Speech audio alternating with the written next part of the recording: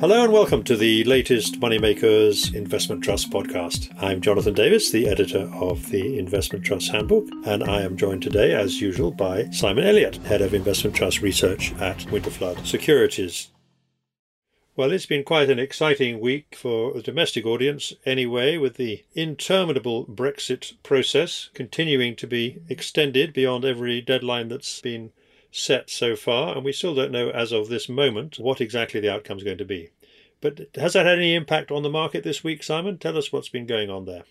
Yeah, well, I think it's fair to say it has been a more tricky week for the market. Certainly in the UK, the FTSE All-Share will probably end up the week down about 1% or so, not too far off that.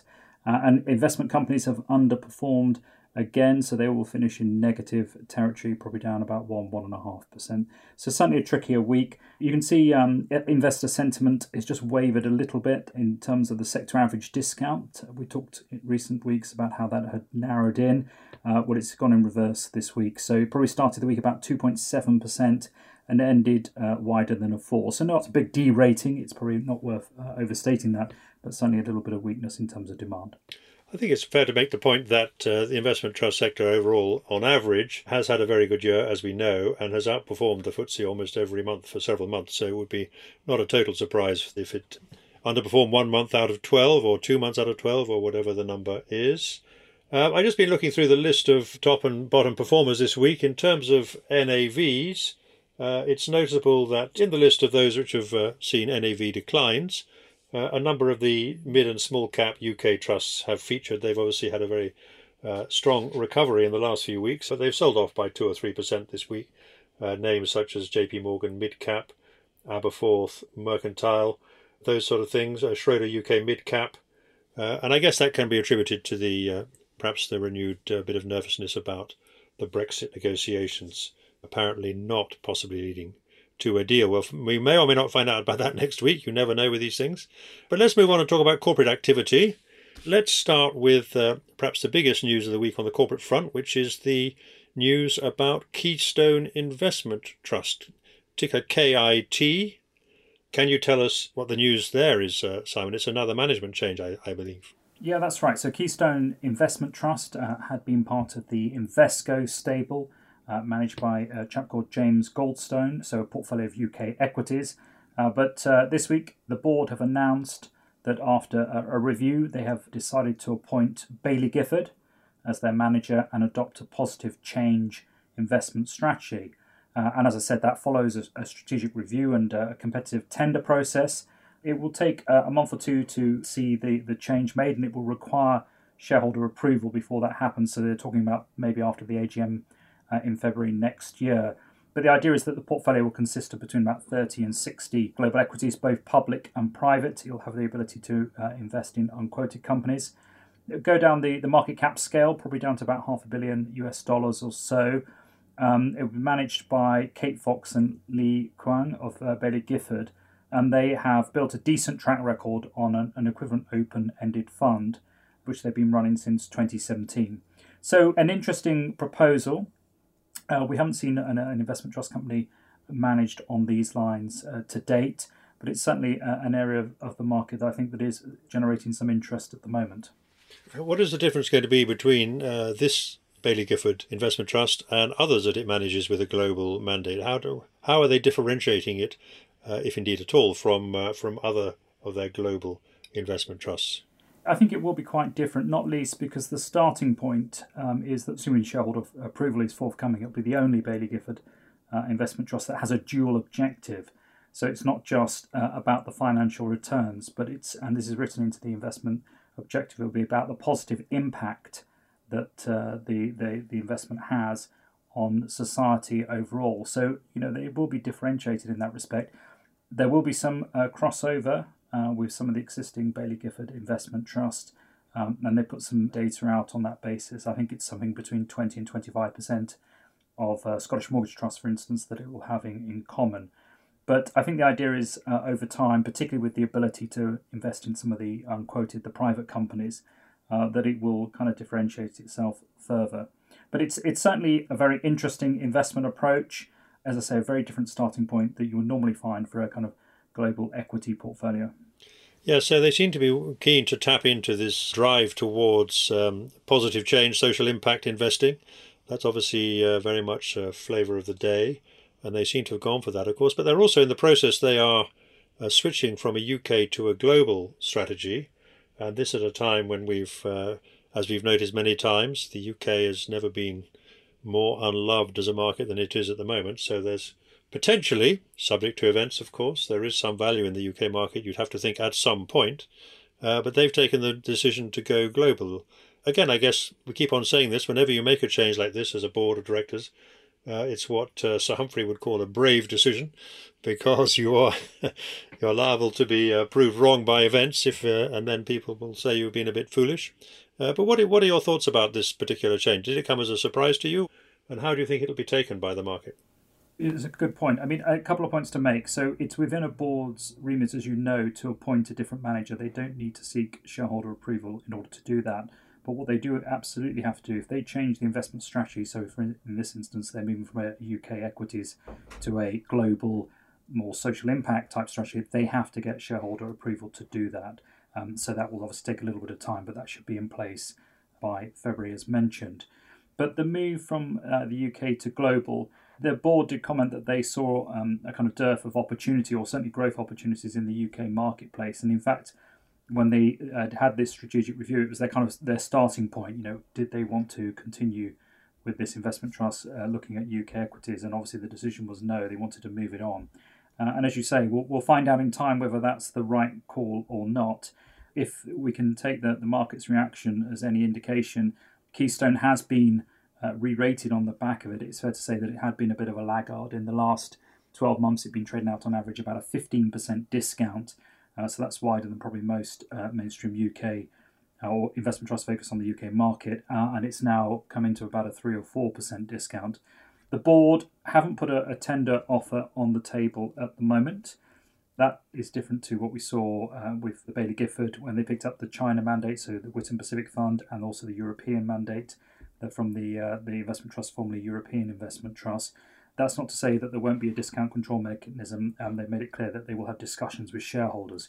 But I think ordinarily you would expect some kind of liquidity event, particularly when you are changing a mandate from, say, UK equities into global equities, or a distinct change. Yeah, so you'd want to give those who invested in it because it was a UK equity trust to have the opportunity to get out if they don't want to change into a global mandate, as you say. I noticed they've also put out their annual results. Can we find anything in the annual results that tells us why the board has decided to act in this way?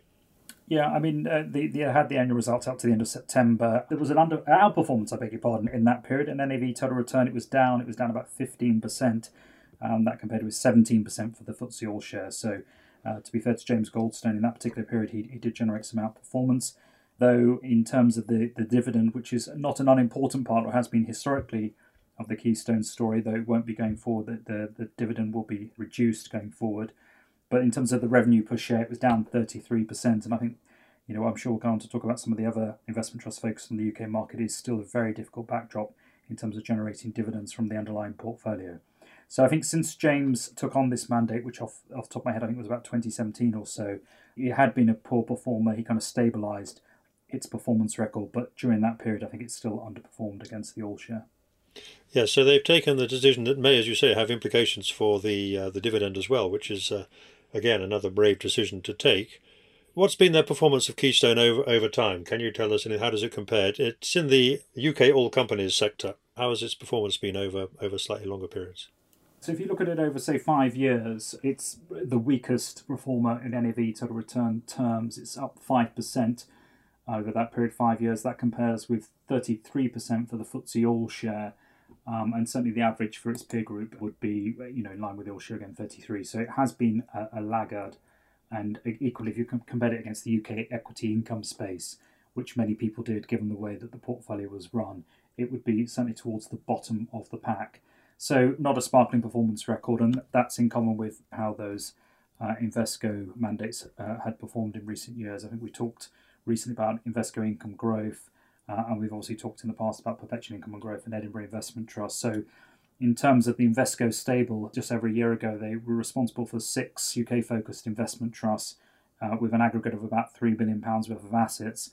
and in the not too distant future, that number will be down to 2 and probably about 300 plus million in total. So quite a loss in terms of assets under management for Invesco in the UK space.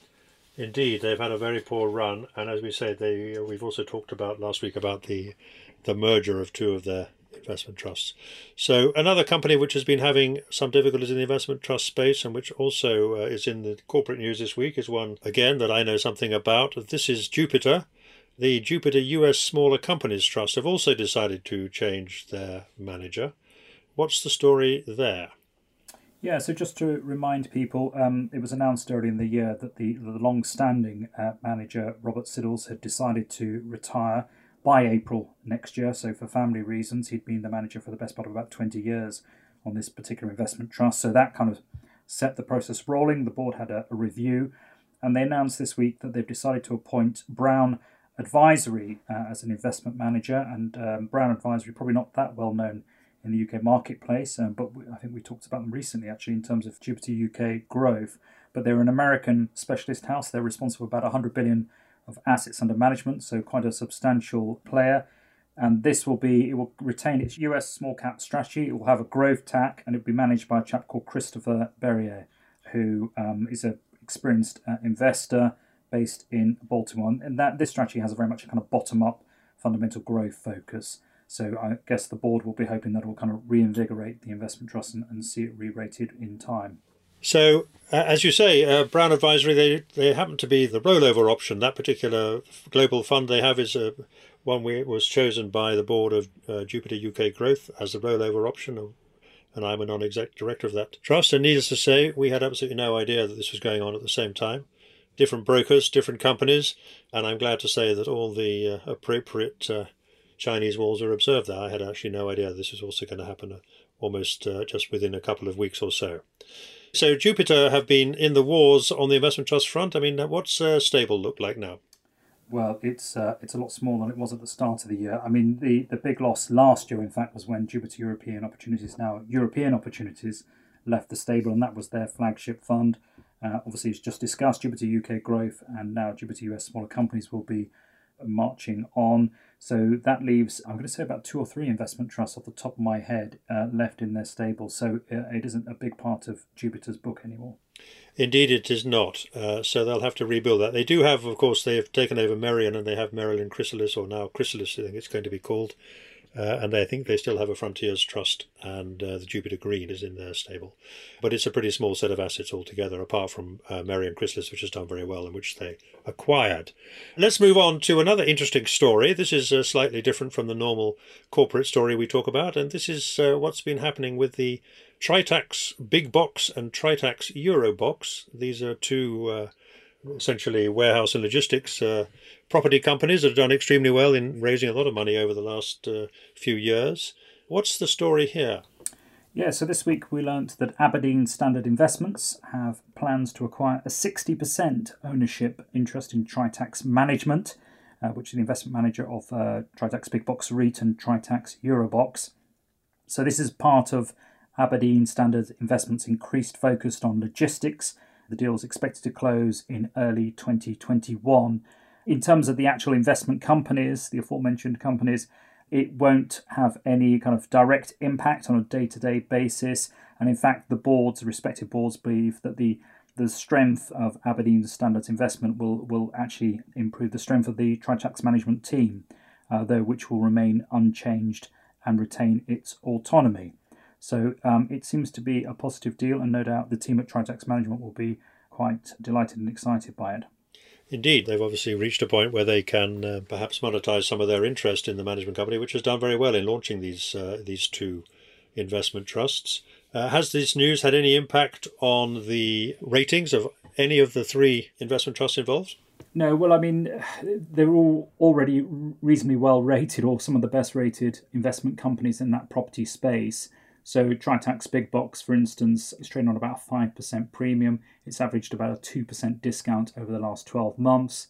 In terms of Tritax Eurobox, that's on a small discount at the moment, probably about 1 or 2% discount, though it has averaged a 10% discount over the previous 12 months. And likewise, the Aberdeen Standard European Logistics, which is in the same peer group as Tritax Eurobox, That's trading on a premium as well, 4% premium. So I think the market has taken this news in its stride. What's the combined total of assets that Tritax have now in those two trusts, roughly? Obviously, one is European in euros and one is in sterling. What's the rough size of that combined group? So the Tritax Big Box is the larger fund. I mean, in market cap terms, that and the Eurobox fund are probably about 3 billion. In terms of assets, it will be larger because obviously there's gearing involved. So you're probably talking 3.5, 4 billion in terms of assets on a geared basis.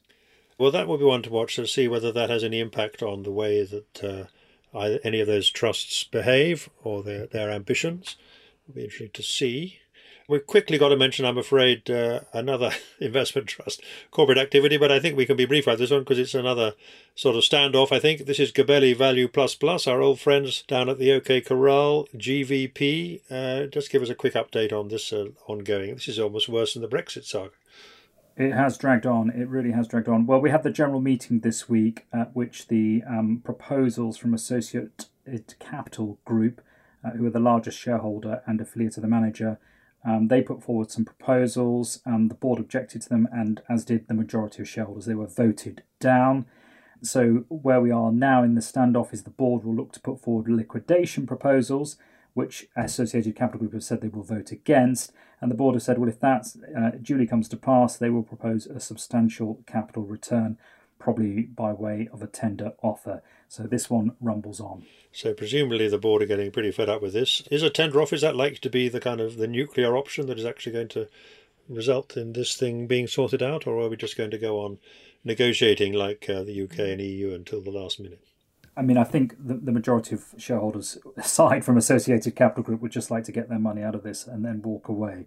I mean, the tender offer is a way of taking some of the money off the table, but there is potentially a danger that you kind of end up getting trapped with the remnant, and particularly if Associated Capital Group already own, whatever it is, 27% or so of the share register. If they don't tender, then their proportion grows, and therefore, assuming they get a waiver from the panel so they're not forced to make a takeover bid, then they might have been in even more powerful position. So it's not entirely straightforward, to be honest. Yeah, so they could even end up with effective control in some form, which would be, well, perhaps that's what they have in mind. Who knows? We'll find out as this saga drags on. Okay, so let's move on to fundraising.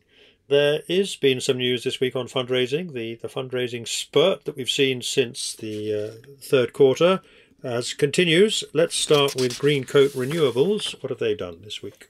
So Greencoat Renewables announced that they'd raised 125 million euros, and that was another oversubscribed placing in the renewable infrastructure subsector.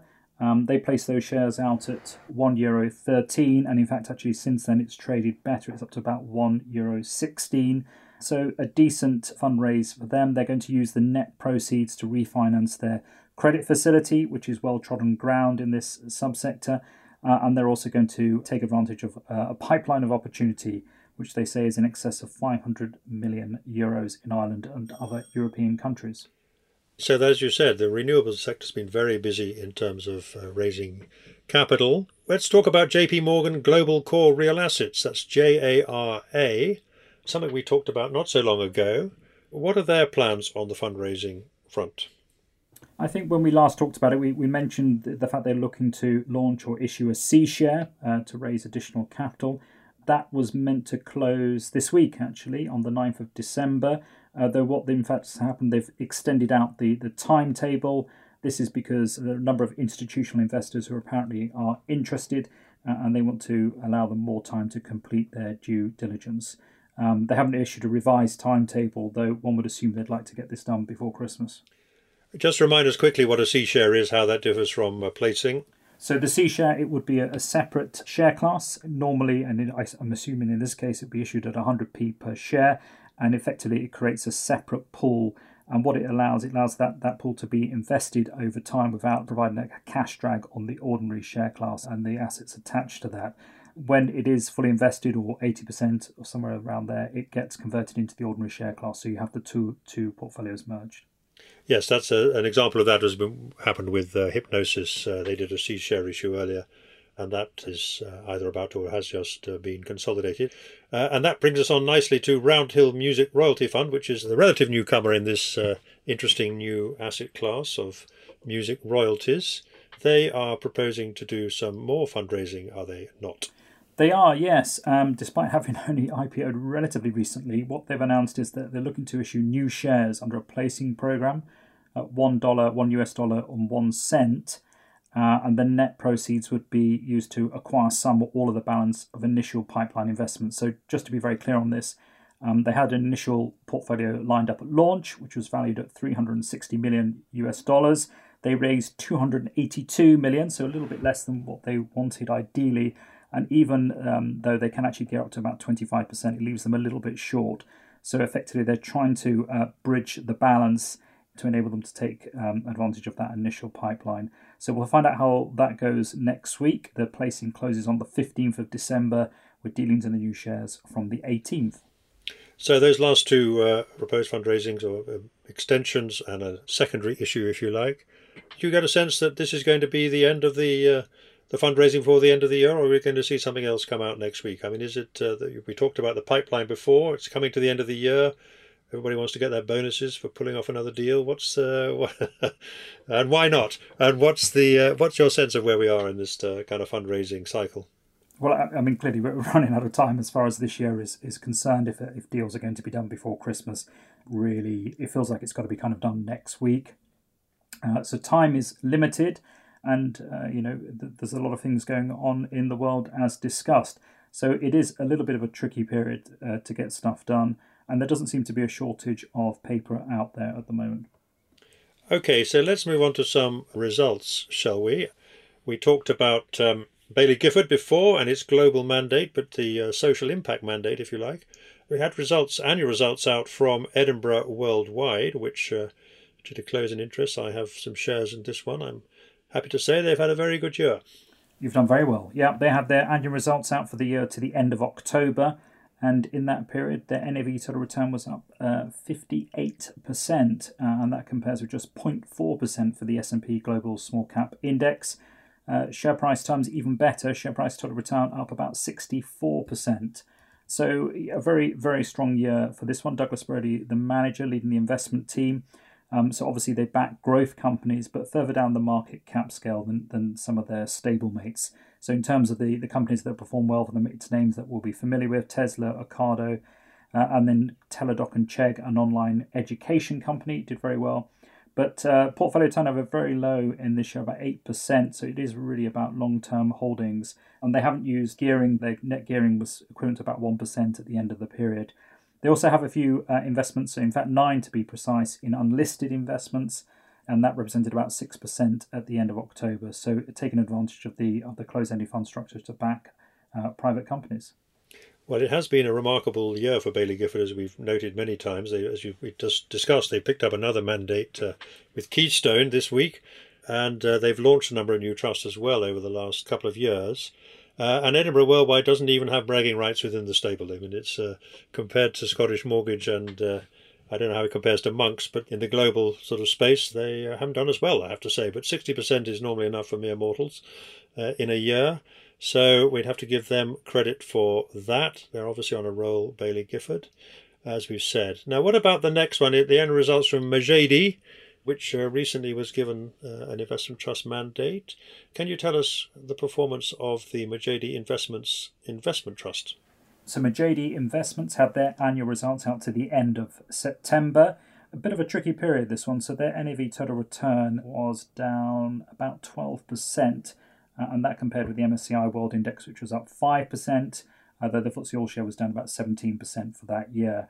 Share price terms, even worse, unfortunately, down 28% as their discount widened from 10 to 26%, despite the fact they did some buybacks.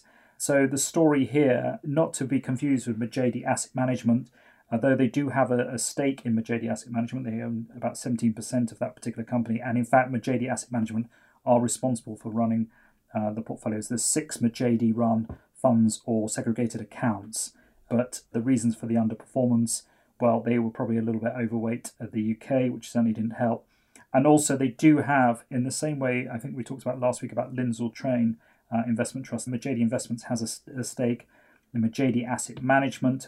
That represents 21% of the NAV, but the value of that stake fell in the year from 41 million to 31 million.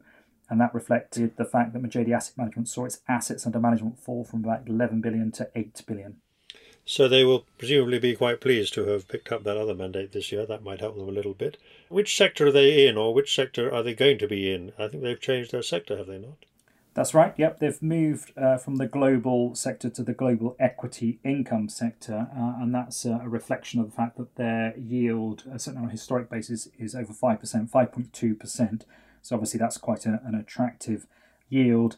And in fact, they declared total dividends of 11.4p in the period, which was an uncovered dividend, to be fair. Their revenue per share was down 30% to 9.1p, but they had revenue reserves that they used to bridge the shortfall. So they've become an income trust, effectively an equity income trust, whether by design or virtue of results. How have their shares been trading in this one? I mean, we haven't looked at this one before, I don't think. So how do their shares trade, and where do they... Well, we can't compare them anymore to the global sector, but how have their shares been trading relative to their recent history? Yeah, they're on quite a wide discount. At the moment, they're probably on about 19% discount, and over the last 12 months, they've averaged 18%. I mean, it's probably off the radar for a lot of investors, I'd suggest. Size-wise, it's about 120 million market cap. The yield is attractive, but in terms of its NAV, total return performance, over the last 5 years, they're up about 19%. And in the global equity income peer group, for instance, the average is 82%. So they are a long way behind their new peers. Okay, so that's one that's obviously hoping for better times ahead. Another one that has, again, changed its manager recently is Securities Trust of Scotland. They've had some interim results, which are presumably relate to the period when they were still being managed by Martin Currie. So they're probably of more of historic interest at this point, but tell us briefly what those figures were. Yeah, that's right. So they had interim results out to the end of September, the 6-month period. They outperformed, actually. NAV total return up about 22% compared with 16% for their peer group. As you say, they were managed by Martin Currie in that period, and with Troy Asset Management and James Harris appointed with effect from the 12th of November. So they've given us a little brief update of where the portfolio is, and the portfolio has been reconstructed, and it's generating a free cash yield of 5.8%. It was at least at the end of November. So with the dividend, the guidance on the dividend, it will be not less than 5.5p for the financial year to the end of March next year. Right, the free cash flow yield of 5.8%, that's an interesting number. It's one that is often worth asking about if you're looking at an investment trust. It's effectively the amount of surplus cash that the companies in the portfolio are generating. And 5.8%, I mean, that would compare, for example, I just happen to know this because I've been talking to them recently too, about just over 3% for something like the big Fundsmith Equity Fund or the Smithson Trust. So that does reflect the relatively defensive nature of the Troy approach. Interesting to see how this one gets on under its new management. Let's move on to a UK trust that's produced some excellent results, I think. Interim results for the 6 months to the 31st of October, and that is Artemis Alpha. We did talk about this a few weeks ago. This has been a small trust managed by Artemis, obviously, and it's a struggle for a number of years. It was felt rather neglected, I have to say, to some observers. But it's been, they had a bit of a makeover about, when was it, 2 years ago? And what have the latest results show? As you say, it was a decent set of results. Interim results for the 6 months to the end of October. In that time, their NAV total return was up 15%, and that compared with a decline of 2% for the FTSE All-Share. Share price total return not quite as good, up at 9%, but it's all about the stock picking. It's a relatively concentrated portfolio, only 32 holdings. So the names that performed very well for them in the period, things like Delivery Hero, Nintendo, Hornby, Dignity, Frasers, and Ryanair. So actually quite a high commonality. A lot of those names you'll find in the Aurora Investment Trust portfolio. But it has, as I said, it's a concentrated approach to value investing. They've increased the gearing up as well from 0 to 10%. And they've got some quite big bets on various sectors. So video games, 14% of the company, food delivery, 11%. And in fact, they've very high exposure to the consumer in general. It's an interesting trust. A couple of years ago, I did an interview with the young man who's been appointed to be co-manager of this trust, alongside John Dodd, one of the founders of Artemis. He's a gentleman called Kartik Kumar, and he's very young. I mean, I think he's barely 30 or something, and so obviously he's a bit more in touch with some of these, if you like, more modern business sectors than perhaps some other fund managers are. they've been doing pretty well, haven't they, Artemis Alpha? They gave shareholders a kind of series of promises of, what was it, a couple of years ago or 3 years ago, I can't remember now, about they were going to try and reduce the discount and so on, which had widened out to quite a large number. And they're making some progress in that, I think, are they not? They're doing quite well in their sector anyway. No, you're absolutely right. I mean, it's an interesting combination. I mean, and Kartik is an impressive young chap, and he sits alongside John Dodd, who has been around for a number of years. Probably, I think, fair to say, a veteran investment manager. So it's quite an interesting partnership. The performance numbers are starting to, they have turned it around. They're starting to be quite strong. So over the last 3 years, for instance, NAV total return of about 26%. That compares with a rise of the FTSE All-Share of just 2%, and actually probably 1% for their peer group overall. So, as you say, they are starting to put some good numbers on the board. Let's move on then to another much bigger trust, which is the Lowland Investment Company. This is one of, if you like, the big old heavyweights of the investment trust sector. What can you tell us about what they've been saying recently? So Lowland had its annual results out to the end of September. A difficult period for Lowland. NAV total return down 25%, and that compared with a decline of 17% for the benchmark, so that'd be the FTSE All-Share. So obviously been quite impacted by COVID-19, and also gearing really not helping at all. In addition, the dividend income that they received fell 50% in the period, so from 68p to 34p effectively, though they have managed to grow their total dividend using revenue reserves yet again. So still geared. Gearing was about 13% just a week or two ago. And, the interesting the way the portfolio has been positioned. So the managers, James Henderson, Laura Fall, who are, I think, an impressive management team this year's numbers aside, they've been effectively looking to take advantage of some of the valuation opportunities that they've seen. They've been buying kind of two main themes of companies. So companies well placed to grow their earnings. So Hypnosis Songs Fund, we mentioned, they've invested in that one, and Tesco. But they've also bought into some companies where they believe that the return to normality is not factored in. So examples would include Marks and Spencers and Halfords. So it's interesting, actually, since the rebound in the market, probably since the early part of November, they've participated in full, and actually, despite lag in the All-Share, they nearly managed to close that gap literally within about a month. Though just over the last week or so, they've widened out again. So year to date, they're down 15% compared with a fall of 10% for the All-Share. Yes, it's an interesting one. I mean, Janus Henderson or Henderson, when it was Henderson before, they often have a policy on this particular trust, and I think also in Henderson Opportunities Trust, which is managed by the same team, they have a sort of almost permanent gearing. They basically take the view that their long-term investors should benefit from gearing over time if the equity market goes up, and so their results tend to be a bit more volatile, I think, than the norm. Is that a fair assessment? I mean, there aren't many investment trusts that we discussed before which have kind of permanent structural gearing. They use gearing all the time, more or less.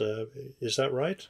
I think they're very happy. They're very comfortable to use gearing, and they take a long-term view on it. And also, it's clearly good for the revenue account, and therefore the dividends. So the yield on Lowland at the moment on a historic basis is over 5. It's 5.2%, and that's got to be attractive. And you get quite a lot of bounce back ability, to use that word, with Lowland. So as and when we do see UK market recover, then Lowland is one of the names that you'd expect to perform quite well. And the rating, a 4% discount, it has tightened in over the last few months. That compares with an 8% discount over the last 12 months.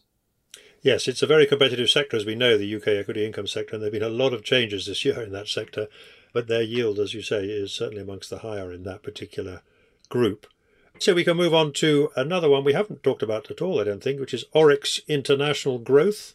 That's some interim results. Tell us about Oryx International Growth. What are they, and what have they achieved? So Oryx International Growth invest in medium and small cap companies in the UK and the US, though it's predominantly in the UK at the moment, it's fair to say. And in fact, it sits in the UK small cap sector. They had their interim results out for the 6 months to the end of September. Again, decent set of results. NAV total return in that 6-month period, they were up about 39%. In share price terms, up 52%. So it's run by a gentleman called Christopher Mills of Harewood Capital, and he is very much a stock picker, a stock selector. And he made the point in the results that only 2 companies in the portfolio, and it is quite a diverse portfolio, lots of names in there. Only 2 companies actually required cash funding due to COVID. The best performer was a company called EKF Diagnostics, which was up 136% in that 6-month period. But they do have some unquoted as well. One of those, a company called TradeWise, was written down in the period, but equally another Source Bioscience actually went public during the period. So Christopher Mills, he also runs North American Smaller Companies Investment Trust. Been around for many, many years. I think he would almost be in the veteran category as well now. How does Oryx sit in its sector? It's obviously a bit of a hybrid beast. So how does it relate to other companies in that sector? In size terms, it's a decent size, though. As I say, it's probably one of the more specialist funds, and North Atlantic Smaller Companies does have a stake in Oryx International Growth. But in terms of its performance, NAV total return of about 93% over the last 5 years, which is a considerable outperformance of not just the UK small cap marketplace, but actually most of the investment trusts that are invested in that area. So very few would have numbers that strong. Probably the exception to that would be BlackRock Throgmorton Trust that we discussed before, and that's up 98% over that 5-year period.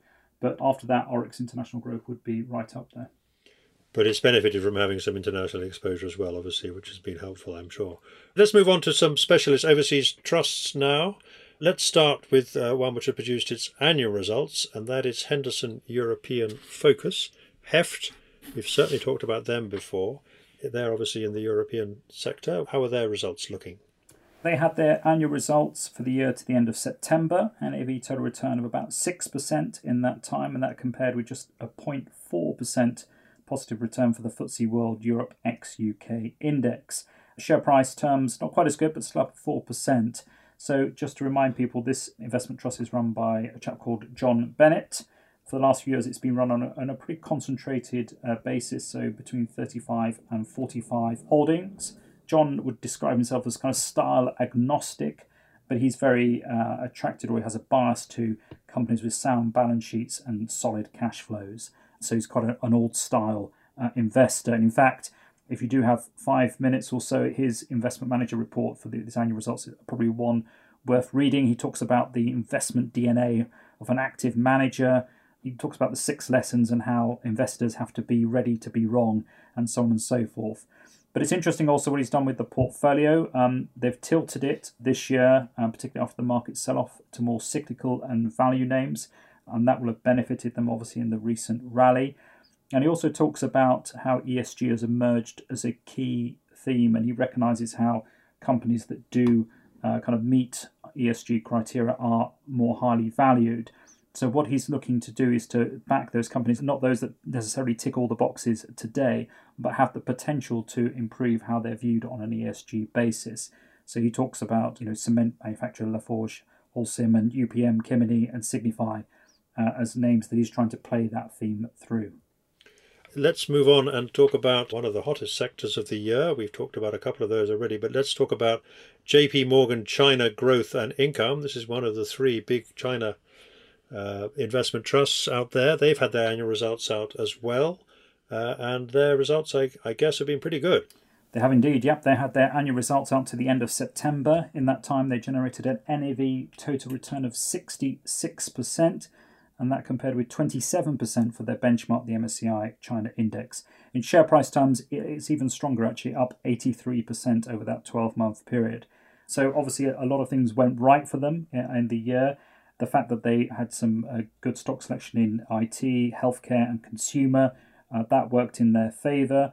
Though they made the point they had an underweight position in Alibaba, which it's a very big index weight, so a lot of people do, and a lack of exposure to JD.com detracted from performance. But they were geared. Their gearing averaged about 10% over the year, which was obviously very, very positive. And I think all things considered, the focus that they've had now for a number of years on what they call New China. So this idea of technology companies or companies with high growth potential, and also getting involved in the China A-share market. JP Morgan as a house have a lot of resource actually on the ground, and all these things have really worked in their benefit this year. Well, we can compare and contrast, if you like, with the next company, which is Fidelity China Special Situations, which is the biggest trust in this particular sector, or at least in this particular area, I should say. They've only produced some interim results, though, to the 30th of September, so they're not directly comparable. But let's see how they did in relative terms, at least against that same MSCI China index. So in the 6 months to the end of September, their NAV total return was up 52%, and that represented an outperformance as well. The MSCI China Index was up 24%. And again, they did well. A number of stocks performed well for them. Consumer-related stocks were particularly strong. Again, not having JD.com detracted, that was obviously a strong performer. But an interesting aspect of Fidelity China, and actually one that differentiates it from the JP Morgan fund, is that they have some unquoted holdings in the portfolio. Many years ago, they backed Alibaba before it came to the marketplace, and that served it well. At the moment, they've got 5 unlisted holdings, which represents about 5% of gross assets, and actually they added another name to the portfolio not long after the period end. One thing to note with Fidelity China, it is geared. They've got gross gearing up to about 29%. On a net basis, it'd be slightly lower than that, but still north of 20%. So that is a differentiator again, that level of gearing. And we know that they will shortly be joined by the new kids on the block. Well, not so new kids, but Baillie Gifford taking over the China into what's going to become the Baillie Gifford China Growth Fund, and they'll be hot on their tails.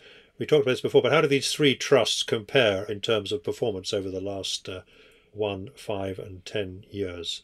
Obviously, the Baillie Gifford China Growth Fund was called Pacific Horizon and therefore is no more. So presumably they'll be hoping to do better than that. But how do those 3 stack up?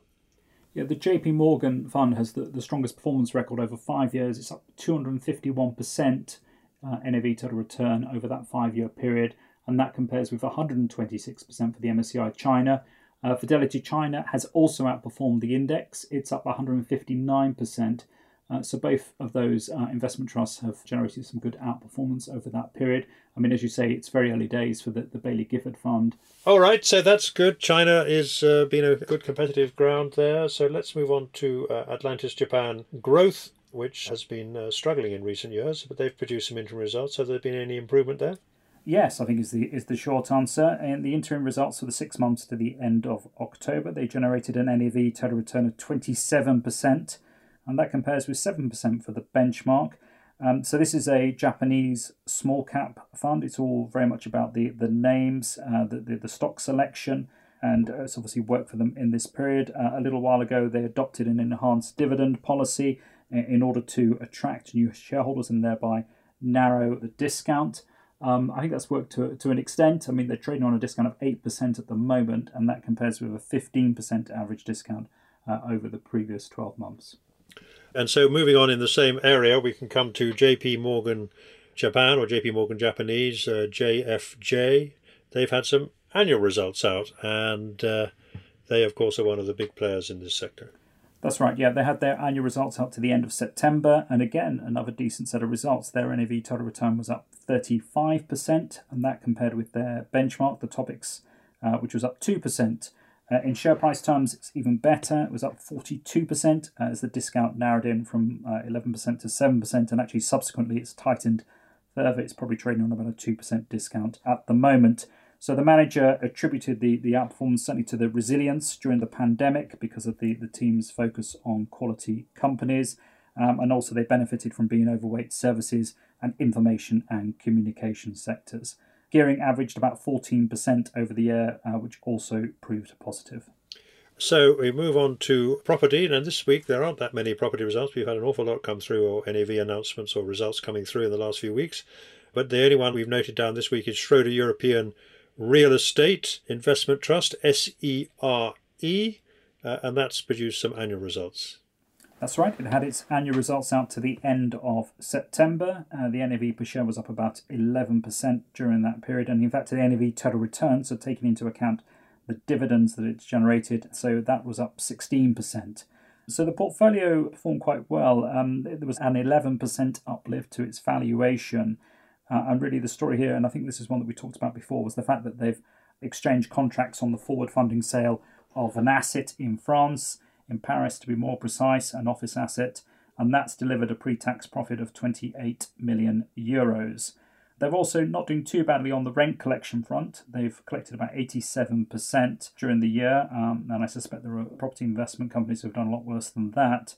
Their earnings per share were actually down, probably not too surprisingly, from 7.9 euros to 6.4.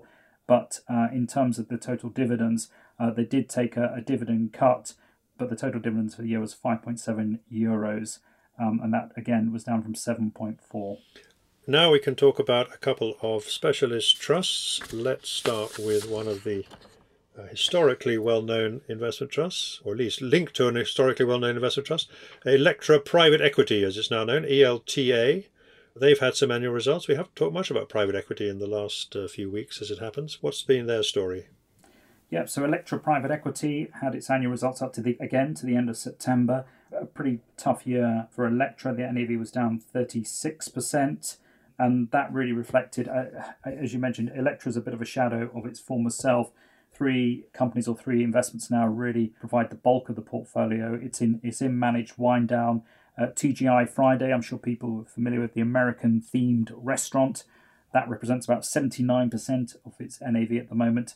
And a company called Hotter Shoes is 4%, and Sentinel, which is a UK manufacturer, provides kind of residential heating and hot water systems. That represents about 8%.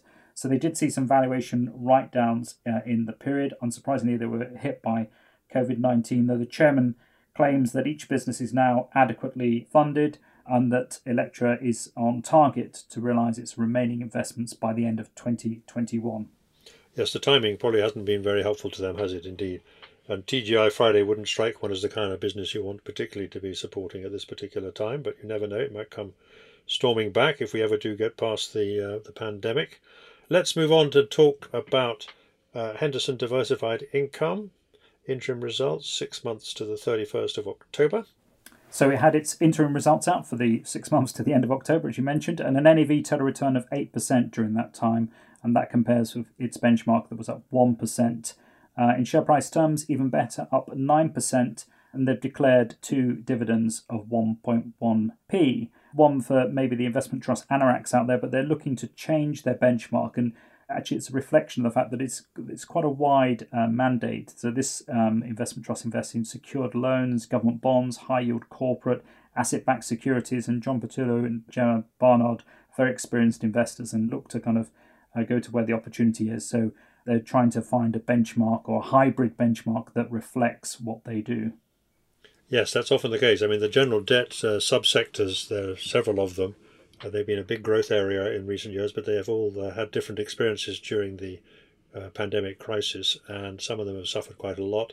Others have done a little bit better, but it's very difficult to contrast and compare. It's very much one for the specialists, these particular sectors, in my view. Take a lot of hard grind to find, and if the managers can't yet find the right benchmark, then obviously it's just as hard for the analysts, I guess, who are following them.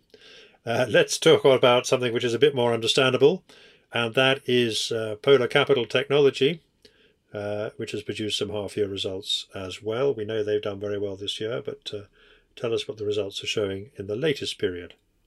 So for the 6 months to the end of October, they generated an NAV total return of 28%, and that compared with 24% for the benchmark. So they outperformed, and that reflects strong stock selection across all regions and market cap tiers, really, despite the fact they were holding a bit of cash, and also they had some puts on the NASDAQ as well.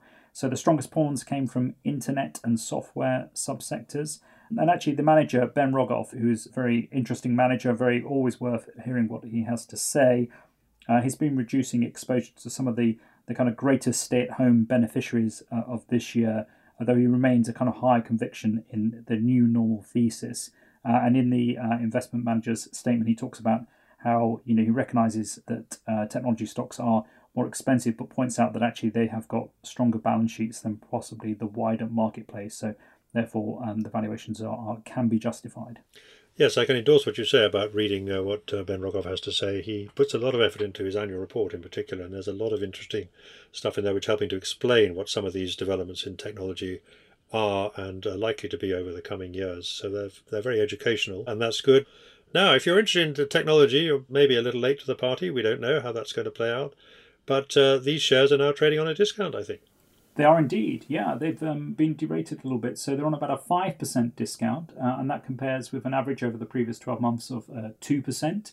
So I wouldn't say it's a massive derating, though they've certainly softened a little bit recently, possibly reflecting the fact that it has been a very strong period for technology and for growth companies in general, and maybe there's a little bit of rotation, people happy to take profits, but for others that will provide a bit of an interesting entry point. Because the other big trust in the sector is Allianz Technology, and they're still trading around par, are they? I think. That's right. Yeah, they're probably on about a 1% premium at the moment, and again, they've probably averaged around NAV over the previous 12 months. As I think I mentioned before, I also did an interview with Walter Price, who's the lead manager of Allianz Technology in the handbook that came out this week, and he's got a lot of interesting things to say about the sector, which obviously has been very, very strong, and a lot of people have been saying for years that it's can't go on this way, but so far they have been proved wrong. Let's talk finally about a couple of specialists. We're back in the renewable energy and infrastructure space. You've had some results. Let's start with SDCL Energy Efficiency Income. So that investment company had its interim results out to the end of September. NAV total return of about 5% or so. Not a huge amount of movement on the NAV front, but they've paid or declared two quarterly dividends, and which were covered by cash 1.4 times. And they've reaffirmed their full year target dividend of 5.5p. So gearing is currently about 25% of net assets. And they made some comments in terms of how they've been performing, that their operational assets have been substantially in line with expectations, that the impact to date from the pandemic on the value of the portfolio has not been material, although there are some kind of short-term impacts on operational and financial performance. And then finally, we can look at Sequoia Economic Infrastructure, SEQI, also had some half-yearly results for the same period. How have they compared? So for that 6 months to the end of September, their NAV total return was up about 7%. And again, they paid their dividends 3.125p, and that was up year on year. So they basically benefited in terms of their NAV from an increase from positive market movements as economic activity resumed. And just to remind people, this particular investment company is invested in economic infrastructure debt, so it's private debt and bond investments. The full year dividend target remains 6.25p, and the chairman expects that to be fully covered by cash. And they made the point that they've increased their allocation to defensive sectors up to about 45%. Good. Well, that wraps up the results from this week. I think it might be worth just mentioning at the end here, I saw that the AIC, the Association of Investment Companies, put out a release talking about the best performing sectors this year from the 1st of January to the 30th of November. That's 11 months. Obviously, been quite a turbulent 11 months. And as we've discussed the performance of the Investment Trust Index, the Equity Investment Instruments Index, and the overall weighted average performance from Investment Trust this year, according to the AIC, has been 8.4%. But some of the interesting stories about the sector has done well. If we could all invest with the rear view mirror, obviously at the start of this year we would have invested in the best performing sector was hedge funds, and then we had technology and media, global, as we've heard, a lot of Baillie Gifford funds, Japanese smaller companies, and so on. But it is really fair to say, it is worth pointing out that there has been extraordinary polarization this year in performance, I think. And you can read what Simon thinks about the year ahead in the Investment Trust Handbook. He has his thoughts about what's going to happen next year. And we'll probably come back to that at the end of the year when we talk about what's going to happen in 2021. I've got absolutely no idea what's going to happen in 2021, but some of us are paid to have views about the future. We're interesting to see. But I mean, can you remember a year when there have been such polarized performance across the sectors, Simon? Is in your recent memory? It's a very good question. Nothing springs to mind. I mean, it has just been an incredible year, a very busy year, and quite a roller coaster, frankly. I mean, it's been good to see some of the kind of more value-orientated investors have a moment in the sun over the last month or so on the news of the vaccine, and also to see the UK market come back, because it has been a very, very tough year for UK value investors in particular. But clearly it has been overall a year for growth, healthcare, technology, and if you'd put all your money on black and invested with Baillie Gifford at the start of the year, you're probably feeling quite smug round about now. You certainly would be, yes. They're dominating the top 10 and the top 15 this year, no question about that. I should just perhaps mention, apropos those figures, the AIC, it is worth bearing in mind these are weighted averages, and that can give quite a misleading picture because, well, perhaps you can explain what a weighted average is, Simon, but I mean, in the hedge fund sector, for example, that performance is almost entirely due to a single investment trust. So just tell us how the AIC goes about calculating an overall weighted average for each sector. Yeah, so when you look at the performance of a subsector, you will weight it as per the market caps of each individual constituent. So if you do have a subsector where there might not be many investment companies, but there's one very large one, and I think you're talking about Pershing Square Holdings in the hedge fund space, that's performed particularly well, then that can skew it. So you can find literally one investment company has done very, very well, but as a result of that, it looks like the subsector overall has done fantastically, where the reality is that all the other constituents of that subsector might have struggled a bit. Indeed. Well, we'll look forward to next year. I hope it won't be quite as exciting as this year in one sense, because it has been a very dramatic year. We will be back next week for another podcast. I think we might be then taking a break over the Christmas period. But thank you, everybody who has listened to the podcast since we started it. Very happy with the number of listeners we're now having. And given that we started in the dark days of March and April, it's been very encouraging to see that the year has ended so well. So thank you, Simon, for your time in all this, and we'll look forward to having a kind of end-of-year pre-Christmas discussion next week, and after that we might put our feet up for a week or so. So thank you for your time again. This has been a Moneymakers Investment Trust podcast. These podcasts are independently produced and edited and are available on all leading podcast channels.